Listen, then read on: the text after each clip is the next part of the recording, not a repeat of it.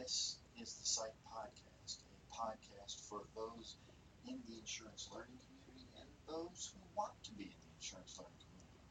I'm your host, Patrick Wraight. I am the Vice President of Programs for Psych, and in today's episode, we are looking at some ways to win at working from home. It occurred to us that a lot of us may be working from home now for the first time, or maybe the first time in a long time, and it was a good time to kind of discuss some of the tips and tricks that are available to us for working from home. I've been working from home exclusively for over the last 3 years, and I've developed in my life a few items that I make sure that I handle and take care of every day. So without any further ado, here's my top 10 list of things that you ought to take care of when you're working from home. Number one, have a morning routine. I don't care what your morning routine looks like. You could do some reading, you could spend some time in prayer or meditation, or you could just get up and get right to work. Whatever it is, have your morning routine, just like you did when you went to the office. Whatever that morning routine is that works for you, have that. I can remember growing up, my dad, every day, he would get up, get the newspaper, and get him a bowl of Honey Nut Cheerios, and that was his routine every day. Now, what happened after that, I don't know. I went to school. So have a morning routine. And number two, since you've got a little bit more time on your hands now, since you're not commuting, make some time to exercise. Part of the problem from working from home is that we can get so focused on what we're doing that we forget to do the things that we need to do to take care of ourselves. When I worked from an office, I would often get time to walk 10-15 minutes in the morning, 10-15 minutes in the afternoon, sometimes even taking a walk during lunch. Now, as a work from home employee, I've got to take more time to figure out when I'm going to get some exercise, and that can cause you to pack out some of those unwanted pounds or just get to feeling yucky. So make sure that you take time to exercise. Number three, you need to shower and dress for work. Now listen, a lot of folks get this idea that working from home means that you can sit around in your PJs all the time. You don't shower unless you absolutely have to see people. But listen, when you get up and you dress for work, and you take care of yourself, and you go through the shower and all that bathroom routine that you had in the morning when you went to the office, it makes you feel better. It makes you feel like you're actually working. It makes you feel like the work that you're doing still matters. Now, I'm not saying that you've got to put a full suit and tie on unless you like that, in which case, have at it. But you need to have a work uniform. Over the last several years, I have settled largely into the jeans and polo uniform, but you've got to have a work uniform. Get up, dress, and enjoy that process, that part of making sure that you're setting your mind to the idea that this is work time. It's not just time to mess around. Now, I did say that you should shower and dress for work, but number four is, make sure that you have yourself a casual day. Make sure you have a day where, you just end up sleeping in. Don't worry about it. Just roll into the office the way you are if you can. Make sure that you don't have any conference calls that day. Make sure you don't have any time on Zoom that day. Make sure you're not in front of the camera if you're not ready to be in front of the camera. But you know what? Give yourself the liberty and the grace to have a day where if you're just not feeling it first thing in the morning, where you just go casual. I'll tell you honestly, every once in a while I do have a sweats and t-shirt or shorts and t-shirt day. And I'm not mad about it. I like it that way.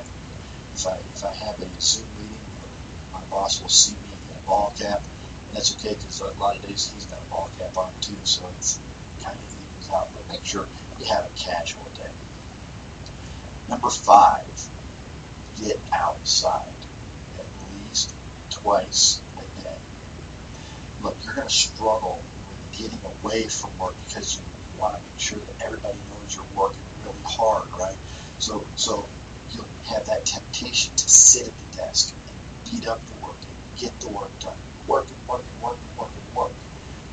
But every once in a while, you need to stand up, get away from the desk, and get outdoors, because outside is where the fresh air is. Outside is where the sun is. Outside is where the neighbors are, or where the break from what you were doing is. Outside is it allows you to take a deep breath and change the direction of your day. It allows you to say, okay, I've stopped this. Now it's time for something else. And getting outside, it refreshes you. It reminds you that, oh, by the way, there's something besides this air conditioned office or this heated office. You need to get outside at least twice a day. Number 6, stand up. Now, when I first started working at home, I found that I was sitting a lot more than ever. I was just sitting at my desk doing a lot of work, and combine that with the fact that I'd lost out on a lot of walking. I started to put some weight on. My back started to hurt more. I started to feel just generally blah a lot of times. And I discovered that I needed to stand up a lot more than I used to. So I ended up getting my stand-up desk. In fact, anytime that I'm recording, I do webinars live online, I do recordings. Anytime that I'm talking, anytime that I'm working on any of this stuff, I'm standing. So if I'm teaching a webinar, when I'm practicing, I stand. When I'm teaching, I stand. And it gives a certain different energy, and it helps me because when I'm standing, I feel a little bit more like I'm teaching. I feel a little bit more like I'm not just talking to a microphone.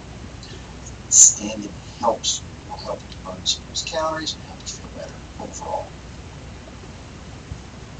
Number 7, over-communicate. You may not necessarily be comfortable with this. You may be someone who doesn't necessarily communicate a whole lot, but you really need to, especially in an environment where your boss is not used to having people working remotely. You're not used to working remotely. Those above your boss are not used to all this. And what you really need to do is talk and talk and talk and email and text and online chat, whatever it is, however you're communicating with the people you work with, you need to communicate more than you think is necessary. You need to communicate things like how your day is going, what projects you're working on, when you plan to go to lunch, what you're having for lunch.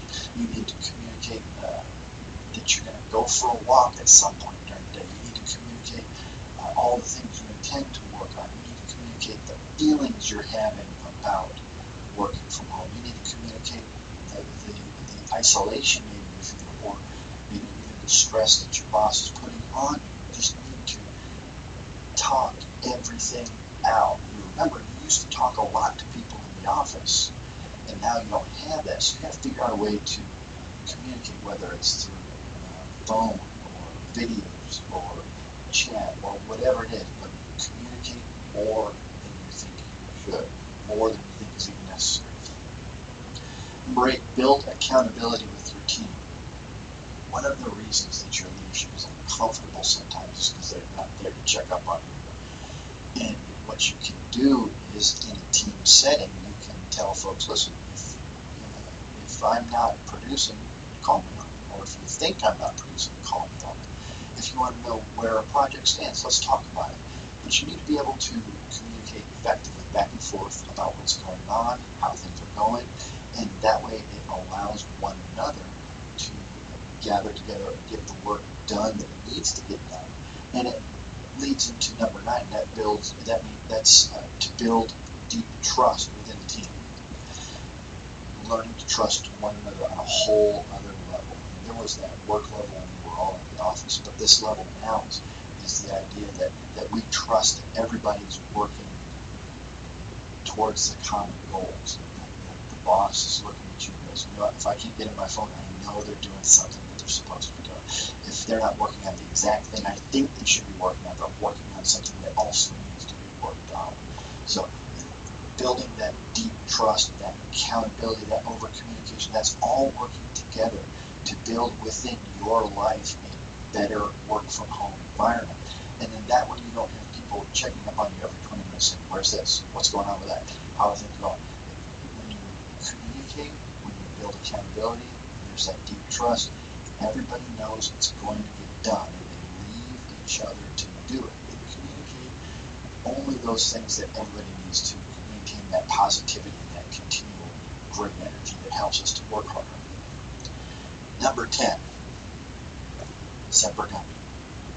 You're not necessarily familiar with gumby, but you do not understand the idea of being flexible. Always be flexible. Stay flexible. Be willing to shift at a moment's notice. Be willing to go from this is important today to that's not important. The other thing that we were working on, that's more important. This is not like when you work in an office, a lot of times things kind of just happen, right? You've got a regular flow and things kind of go with the flow. Sometimes things change, but not really as urgently or as quickly. But we're in a fast-moving, changing environment, particularly where we are working from home and the responsibilities and the big deal projects change, and so always be flexible. Just be ready and willing to do something that's not what you're used to doing. Be flexible. Okay, so if you've stayed this long, let me give you one more. This one may be in some ways more important than all the others. But number 11, do not work in your bedroom or the living room. Do not. Ever. Raise your right hand and repeat after me. I will not set my office up in my bedroom. I will not try and work in the living room. Think about it. The living room, what's going on in there? Somebody else is not able to get out and do the things they need to do. So there, maybe you've got somebody else working with you. Maybe you've got nobody else there, but in the living room, that's where you binge watch Hulu. That's where you sit around doing nothing. That's where you get sucked into the vortex of not getting any of your work done when you're supposed to. That's where you snack on the Oreos. That's where you maybe watch the news way too much. Please, do not try and work in the living room. And ever, never, ever, ever, ever, never, ever, never work in the bedroom. Work in the bedroom, that's just, it's a non-starter for me. The bedroom is the sanctum. The bedroom is the place where everything else can go away, where there's no other distractions, where there's no other outside life. It's just me and my wife, and we can communicate, we can talk, and we can be real together. And it's a place of rest, and it's a place of no work ever. Did I mention never working?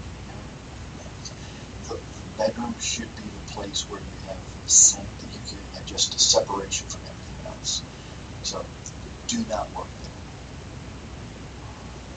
All right, well, that's my list. I wonder if you maybe have any other items, any things that you think are important when you're working from home. Let us know. Let us know what you think about the podcast. Share this podcast with your working from home friends and from your friends that are jealous that they're not working from home. And let them know that no, you're not always in your PJs. You actually get up and dress for work. And thanks for listening, and we'll talk to you next time.